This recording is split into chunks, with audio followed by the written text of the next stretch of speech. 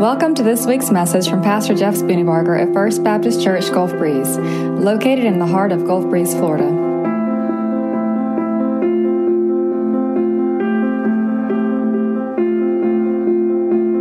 I preached my first sermon 31 years ago. Believe me, it was nothing to brag about.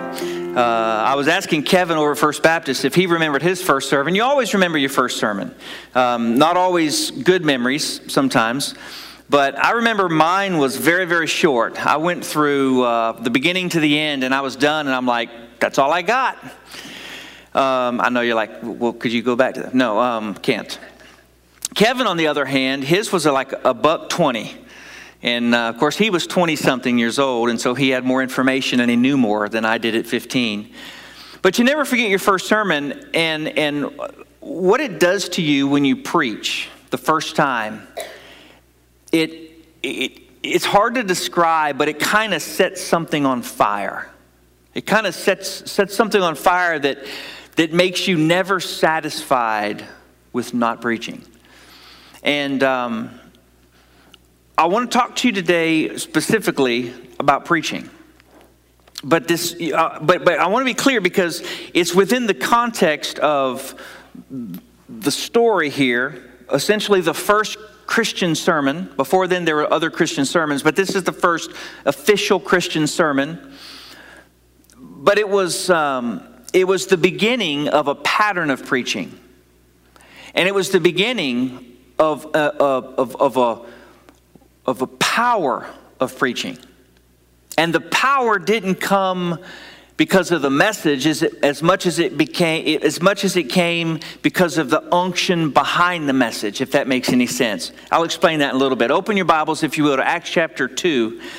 A couple weeks ago on Pentecost Sunday, May 31st, my message was out of Acts chapter 32. And as I was preparing for that, I felt like God said, just go ahead and preach through the book of Acts.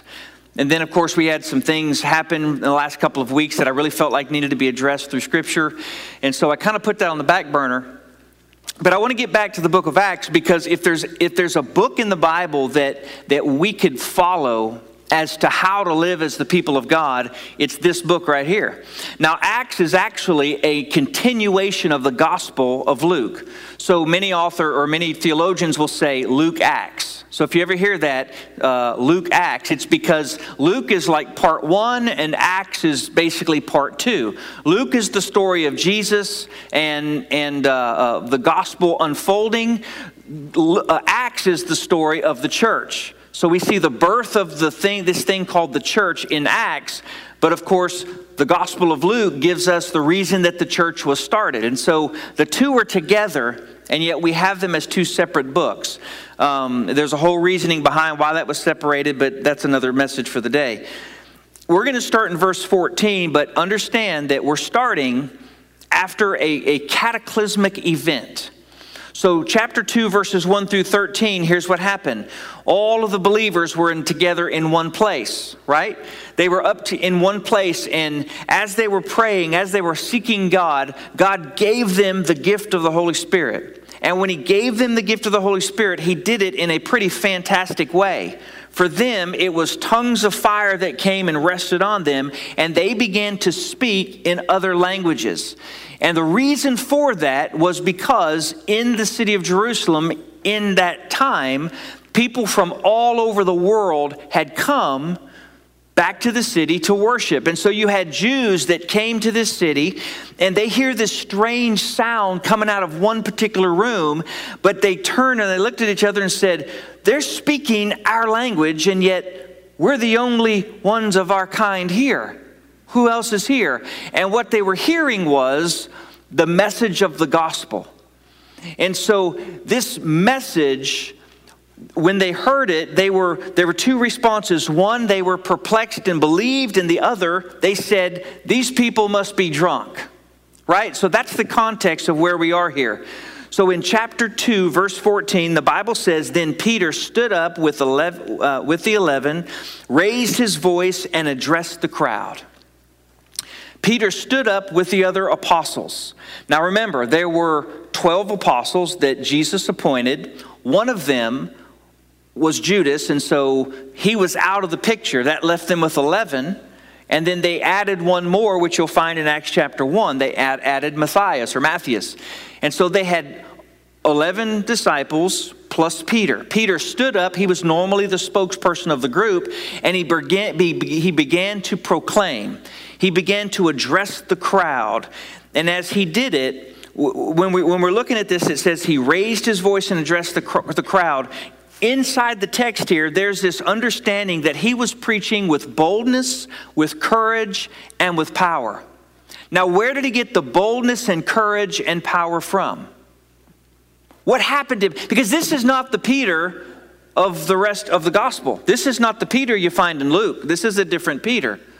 What happened? Remember, Peter was the one who cut off the servant's ear, right? When Jesus came to be arrested, he pulled out his sword, and he was a horrible swordsman because all he could get was an ear, right? And this was the Peter who Jesus said, "You will deny me 3 times." And sure enough, he denied him 3 times.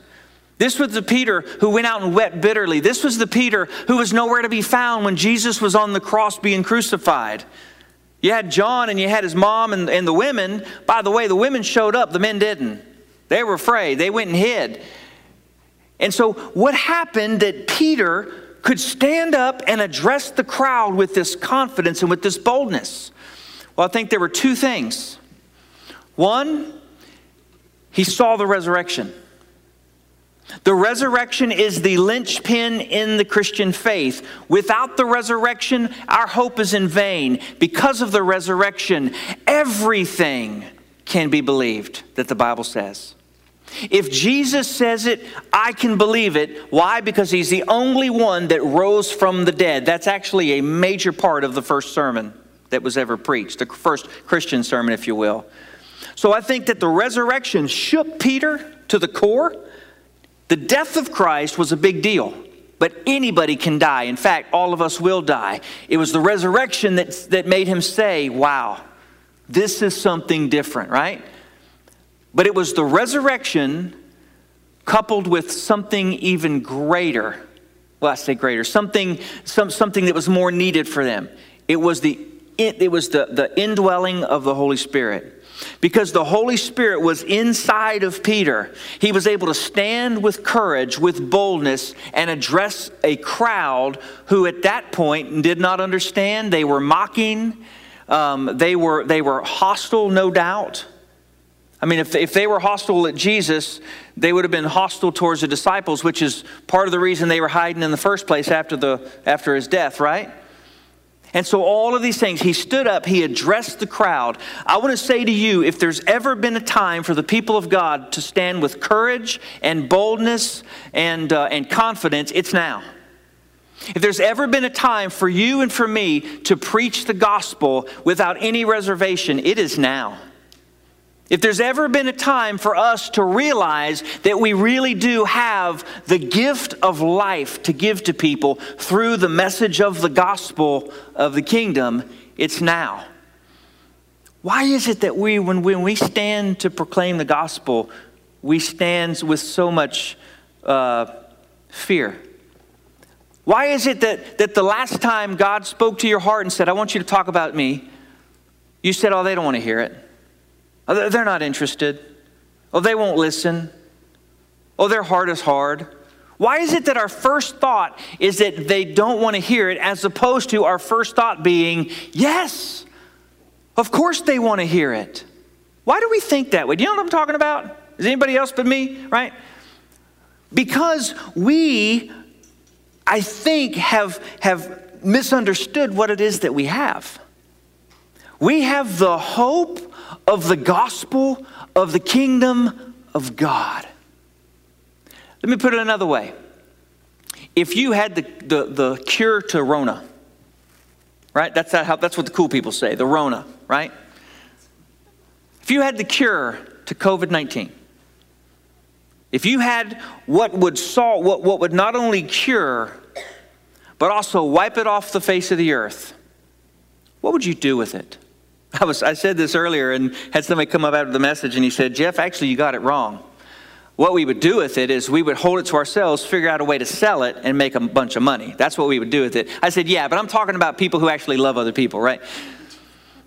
If you had the cure to coronavirus, you would not walk around going, yeah, I'm just not sure they're ready to receive this. I'm just not sure that they'll accept this. I'm just not sure that I should offer this life to people. No, you'd be like, coronavirus? Not coronavirus. Whatever you'd be passing out, giving it out. You would stand in front of people regardless of what they would think of you, and you would freely offer it, because if they choose to reject it, then they reject it. But what if they received it? They would find healing. They would find hope. You literally would change the entire world right now if you had the cure to this virus. I know I'm messing up the words, disease, whatever. You know what I'm talking about, right? You literally, because the whole world is afflicted right now, or at least the whole world is focused on this thing. What if I told you that the gospel of the kingdom is the cure for every single affliction the world faces today? Would you believe it? And would you hold on to it so tightly? Would you let it sink into the bottom of your soul to the point where you said, you know what? It doesn't matter what they think of me. I have got the cure to everything. There's nothing that the gospel of the kingdom of God does not fix and make whole. Hatred, prejudice, racism, it's a big deal right now, right? Guess what? There would be zero racism if the gospel of the kingdom were taken hold of. It would not exist, because you cannot love God and hate your brother at the same time. The Bible says that, right? So the gospel of the kingdom, if it is in a person's soul, they cannot be racist.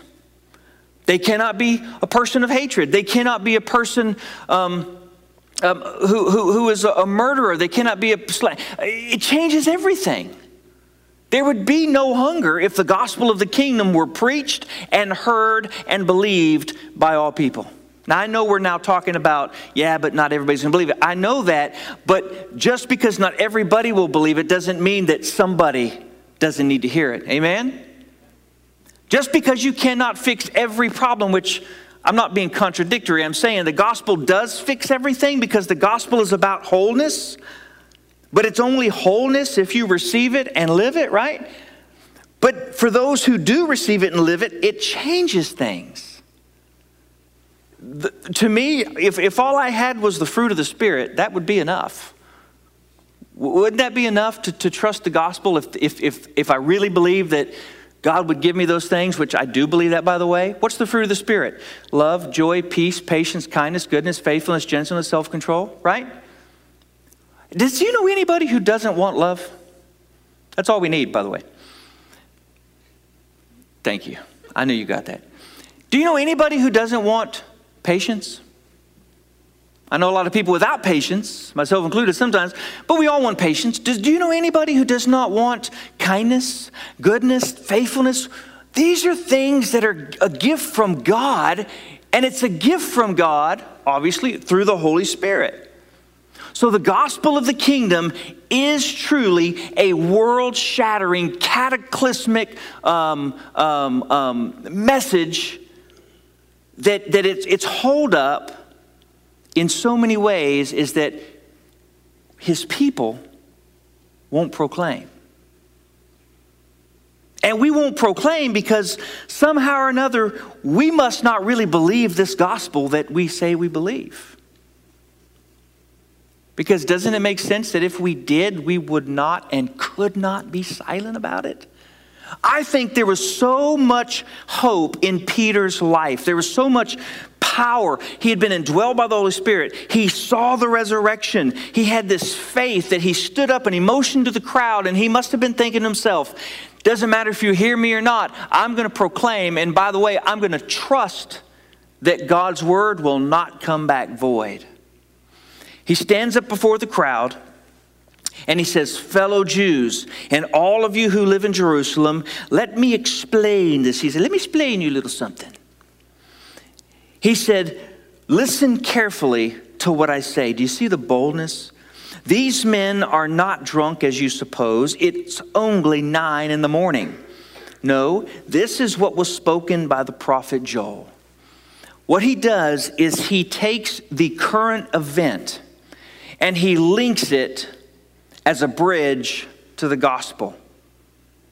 The current event is that these people heard people speaking in their own language, and they accused them by saying they're drunk. Peter stands up and says, how can they be drunk? It's only 9 a.m. We're not on Pensacola Beach. It's different. Did you catch that? You can't be drunk at 9 a.m, he says. And certainly in their culture, they would not have been drunk at 9 a.m. And so the crowd goes, oh yeah, that makes sense. Something else must be going on. One of the things that we ought to be better at, folks, is connecting the gospel to the current life situation of people.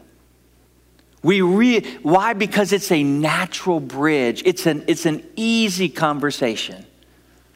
And that natural bridge simply means that we take what they're going through now, what they're wrestling with now, what they're dealing with now, and we show how Jesus is the answer.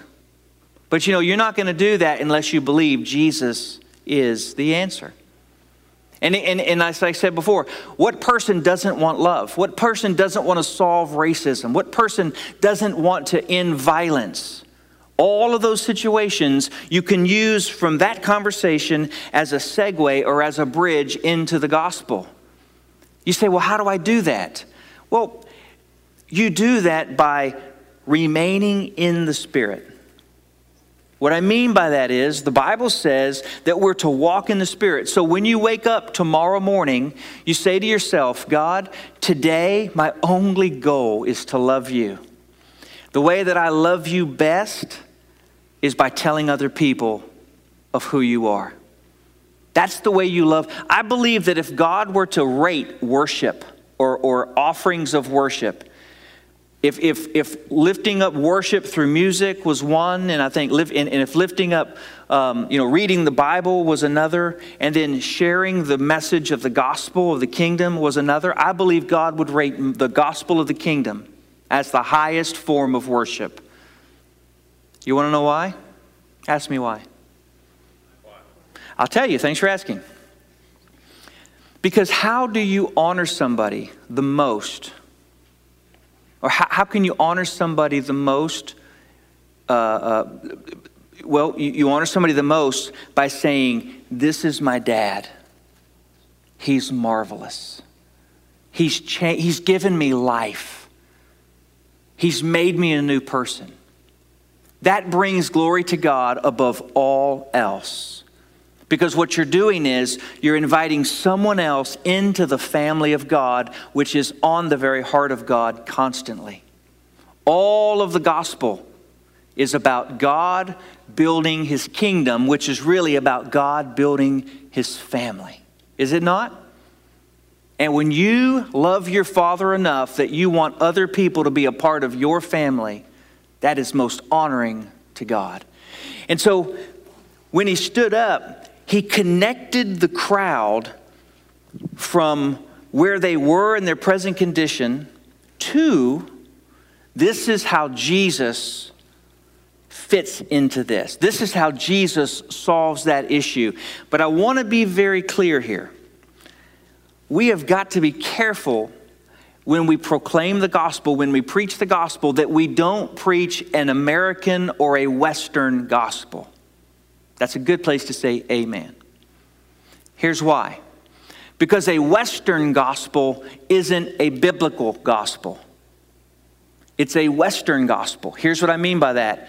A Western gospel says that the gospel is about the good news of how you and I cannot go to hell, but instead we can have our best life and we can be blessed and all those other wonderful, fantastic things. That is a Western gospel that does not pass the test of the gospel of Jesus. It just doesn't. You say, were you against blessing? Absolutely not. I hope for it. I pray for it. I acknowledge that God has blessed. But the gospel of the kingdom is more than the gospel of me. It's not just the good news of salvation. It's the good news that there is a kingdom, and a kingdom has a king, and a king is worthy of worship above all else. It's a gospel that says it's not just about me going to heaven, it's about me changing my culture, changing by influence, by being salt and by being light.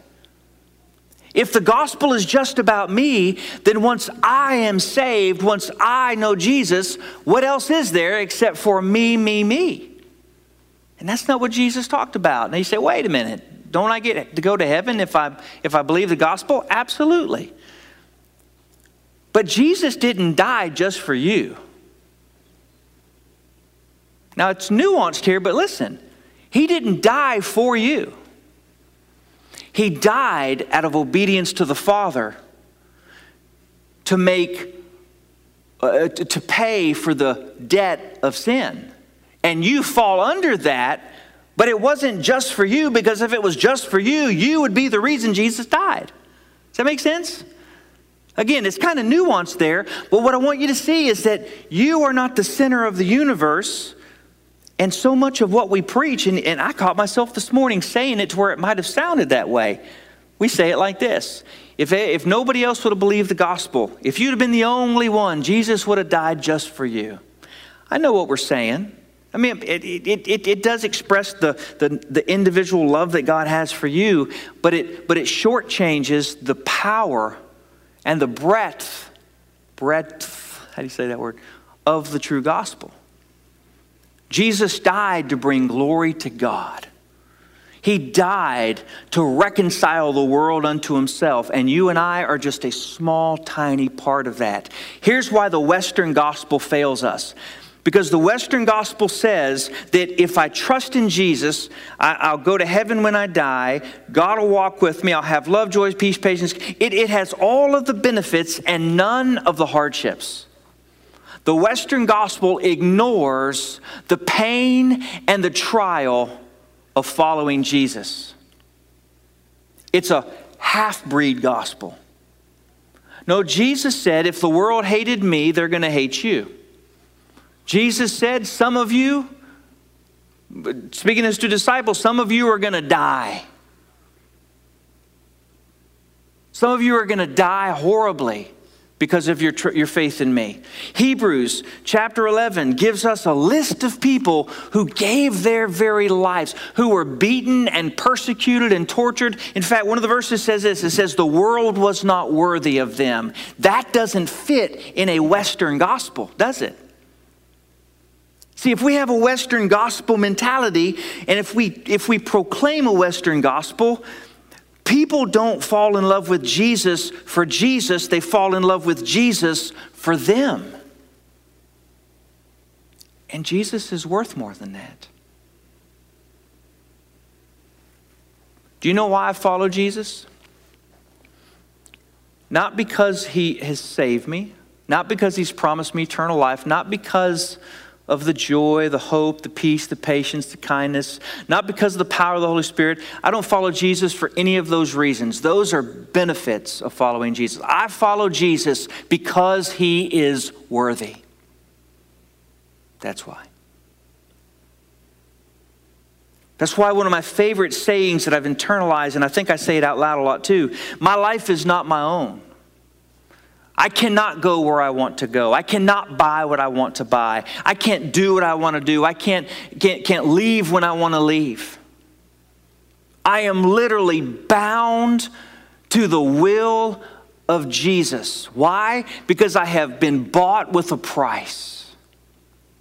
Because I've recognized that Jesus Christ is my entire life. Now, I say that, but don't misunderstand. I still wrestle with those things, right? I mean, I still want to do what I want to do, and I want to go where I want to go and all. But I'm saying the core, the heartbeat of who I am, to the very best I can, I love Jesus because Jesus is worthy of my love. And if he gives me nothing else in life, he's still worthy of my love. I'm going to challenge you with this thought. If you only love Jesus until it gets tough, that's not really loving Jesus. That's using Jesus. If you proclaim Jesus is Lord, as long as the blessings are rich, then Jesus is not Lord in your life. Jesus is a way for life. And that's not what the gospel says about him. Does that make sense? That sounds harsh, but it's really not. It's this whole idea of God saying, I want a relationship with my creation. That relationship is born in love, and it was born in blood. And because Jesus Christ died and was buried and rose again, the bridge has been laid, and you have been drawn across that bridge by the power of God's Spirit. And as he's drawn you across that bridge, he's pulled you into a sonship or a daughtership, to where he's your father.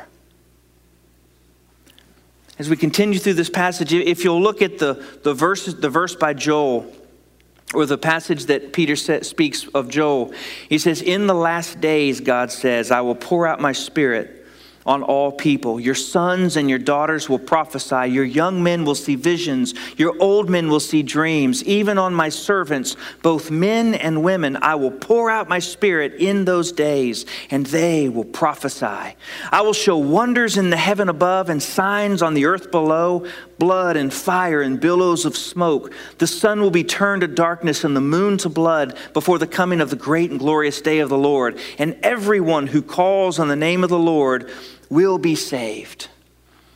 He proclaims the gospel of the kingdom by beginning in the Old Testament in Joel. He's explaining what's going on. He's saying, look, what you're seeing now was spoken of in the Old Testament by, of course, he wouldn't have said the Old Testament at the time. He was said by the prophet Joel. He predicted this. He said it was coming. But what I find really interesting is that this was 2,000 something years ago that they thought they were in the last days. You know, we have to remember that every generation since then has thought they were in the last days. I find myself saying, guys, it ain't going to get any worse. I mean, we're in the last days, right? And I do believe we're in the last days. But here's the deal. So did the generation before us, and so did the generation before us, and so did the generation before us. You know what we should do? We should be ready and anticipating the second coming of Jesus Christ, where he will come back as the King of Kings, reigning on high. But we should live as if the next generation will be the ones to see it. It's kind of having a foot in both worlds. One is in the hope of what God is going to do, and one is in the reality of where we are now. There's this eager expectation. And if you hear nothing else today, hear this. It is time that we lift our eyes away from the simple pettiness of life, which doesn't seem all that petty when they're midst of it. But we need to realize that our kingdom is not of this world. We belong to something greater. We belong to something bigger. There is a king and a kingdom that brings all things in order. And that king is the King Jesus that we boldly proclaim everywhere we go, whether you're a professional preacher or not. Make no mistake, I'm going to call you, because I believe God is calling you, every single one of you, to be a preacher. Some of you may do it for a living like me. Some of you are just going to do it where you go to school or where you go to work or where you do what. But you are a preacher of the gospel of the kingdom of heaven. And it's the greatest privilege you have ever been given. And I want you to stand up and do it boldly, with courage, with full confidence that this gospel changes things. Is it just me? Or is this exciting? Is there something that God is doing? When does the gospel take the most hold? When the world is the most broken. If I've ever seen a broken world, it's now. And we've got the hope for it. So he connects the gospel. He connects the gospel of the kingdom through the book of Joel. And then verse 22, he says, Men of Israel, listen to this. Jesus of Nazareth was a man accredited by God to you by miracles, wonders, and signs, which God did among you through him, as you yourselves know. This man was handed over to you by God's set purpose and foreknowledge, and you, with the help of wicked men, put him to death by nailing him to a cross. But God raised him from the dead. freeing him from the agony of death because it was impossible for death to keep its hold on him. He switches.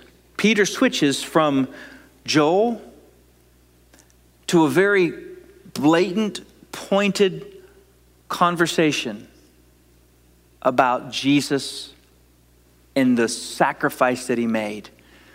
One of the things that we like to do now in 2020, right? And we've been doing it now for several years. We have tried to soften the blow of the gospel. We've tried to rub off the edges and kind of gently slide it in. We've wanted to not offend anybody, not hurt anybody's feelings, not cause people to have to look at things that might cause them to feel shame or brokenness or guilt. And so we try to just be easy and gentle in the message. But I want to say to you that it is not your job to change the gospel message. It is your job to preach the gospel message faithfully. And the truth is, the gospel message cuts us to the heart. That's what verse 37 says. It says they were cut to the heart. They would not have been cut to the heart if Peter would have said, look, everybody's basically good. Everybody's basically kind. But sometimes we make a few mistakes, and those few mistakes really kind of just need to be helped over by God. I understand the heart behind that. But there's a boldness with the gospel that demands that we speak truth as truth. You don't say to an addict, you really might consider maybe thinking possibly. No, you speak truth. If you went to the doctor tomorrow and you had a terminal illness, would you want the doctor to say to you, listen, you got some things wrong. Just try to do a little better. Would you want that? No, you'd want a doctor to say, look, I've got bad news for you. You have a terminal illness and you have 5 weeks until you're going to die. That's not cold-hearted. That's giving people the reality of the situation. Why? Because you want that person, as a doctor, you want them to know what's going on. Is this right? You don't tip, you're not going to be rude. That's not what I'm saying. But you're going to be honest. You're not going to try to soften the blow by changing the information because you want the full weight of what's going on to rest on them so then they can do something. Folks, listen. In our world today, we don't need anybody else telling people they're basically okay. If anything, we need bold people who will stand and say, God is sovereign. There is danger ahead. If you don't repent, God will require from you your own sacrifice for sin, and you can't do that. I'm not in any way saying that we should be offensive for the sake of being offensive. I am saying we cannot worry so much about offending that we shave off the truth of what God has said. Does that make sense? You understand what I'm saying here, right? The truth is, some of the most loving, kind people who are those who have spoken hard words with love, because it's not an either or. You can be kind and speak words of truth, but you cannot speak half-truths and be kind. No matter how kind you sound, if you're not speaking the truth, you're not being kind. And so we're afraid that people might reject it, but the truth is, the Word of God has such great power that it will cut to the heart and it will expose the sinfulness of a man's heart in such a way that they cry out to God, God, save me. I am amazed at the number of times that people have said to me over the years. Again, I've been preaching now 35 years, 36 years, something like that, whatever the math is. I never cease to be amazed at how somebody will say, you remember back in 91 when you preached that sermon? I'm like, are you kidding? I don't remember what I preached last Sunday sometimes. 91? Yeah. You talked about this and this. Man, God really spoke to me. It changed my life. I had somebody recently say they watched a sermon online and it ministered to them. I'm like, people do that? The encouragement that I got personally from that, I can't even explain it. And I tell you that to say this. Perhaps somebody in this room, God is calling you into the ministry full time. And you've heard the stories and you're just, man, you're just not sure. You want to do something else or whatever. Listen, I want to tell you that I could have made a ton of money if I were not in ministry. I used to be able to turn things into money like that. I mean, just my brain is an entrepreneur, and I like to do, I would have had all kinds of business. But when God said, Jeff, I'm calling you into ministry as your life's purpose, I died to all of those things. One of the things, I shared this with you before, but if you're a guest here today, let me share with you. One of those things in my heart that I desperately wanted to be was a firefighter. And a call to ministry was death to that dream. And here in the last year or two, I've been able to actually see the fulfillment because we have a volunteer station. Every single time the radio goes off, I'm reminded by God, you never give up anything that I don't see and that I don't make far better for what you've given up. Jesus actually said something about that, didn't he? Again, that's not the reason I follow, but that's one of the sweet little benefits that God says, look, I'll be your father. I think he actually says, I am your father. I think that's the way he says it. I don't know, maybe not. But maybe there's somebody in this place today that you're feeling a call into ministry. When I woke up this morning, I had such a strong sense that that's the case. I want to invite you to say yes to God. Because you know what? I could have made a whole lot more money, but I could not have been happier. I could not have been more fulfilled. I could not have had more conversations just to see that God really is at work. But if you're not called into ministry full time, that's okay, because you are called to preach. You are called to proclaim. As they're in the chair, proclaim away. Proclaim away. As they come in and order an Egg McMuffin, proclaim away. As they come in to buy a vehicle or whatever it is they buy, proclaim away. When you're arresting somebody, for those of us who are in law enforcement, you know what? Actually, my dad, as a federal law enforcement agent, he used to proclaim the gospel to people that he arrested. Not all of them, because there are certain, but some of them. If you're in school, proclaim away. If you're a student, let me tell you something. All of those cute little things they write in your yearbook, don't believe it. You're not going to be BFFs forever. They're not going to love you like a sister, Lilas, right? They're not going to never forget you. You'll be a memory as soon as you walk away. But one thing that they will not forget is your relationship with Jesus and how you lived it.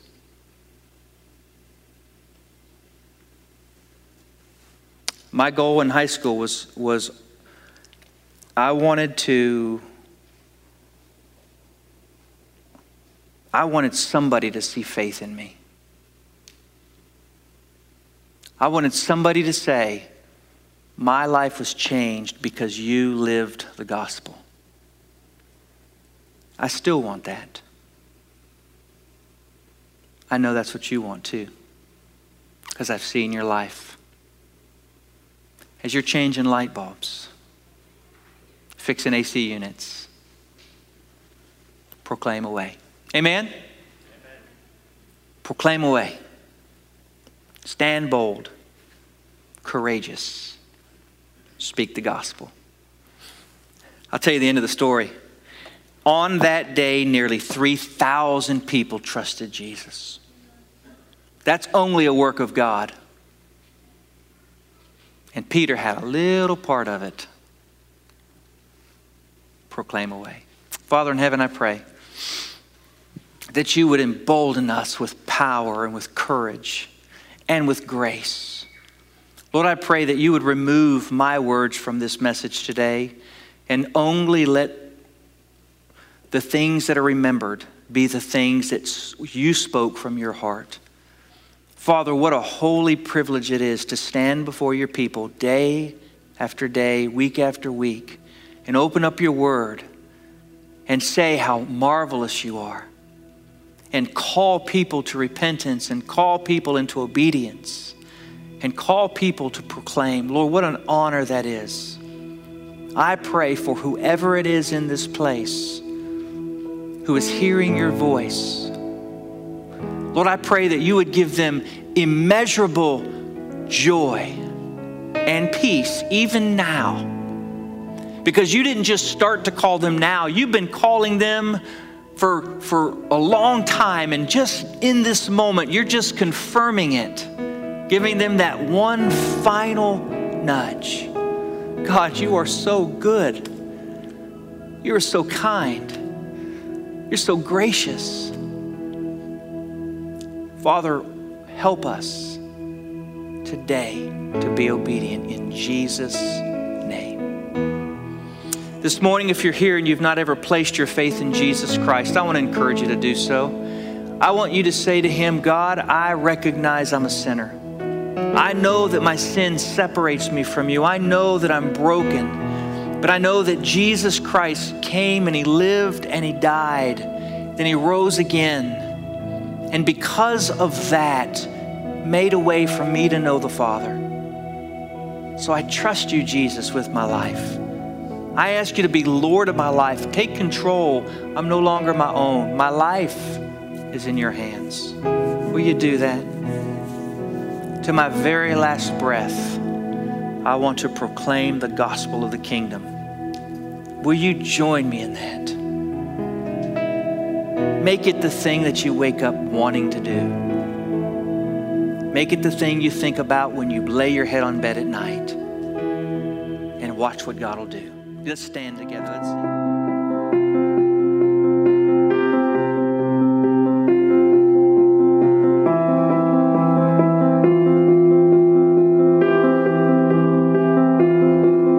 Thank you for listening. You can find out more about First Baptist Church Gulf Breeze at fbcgulfbreeze.org.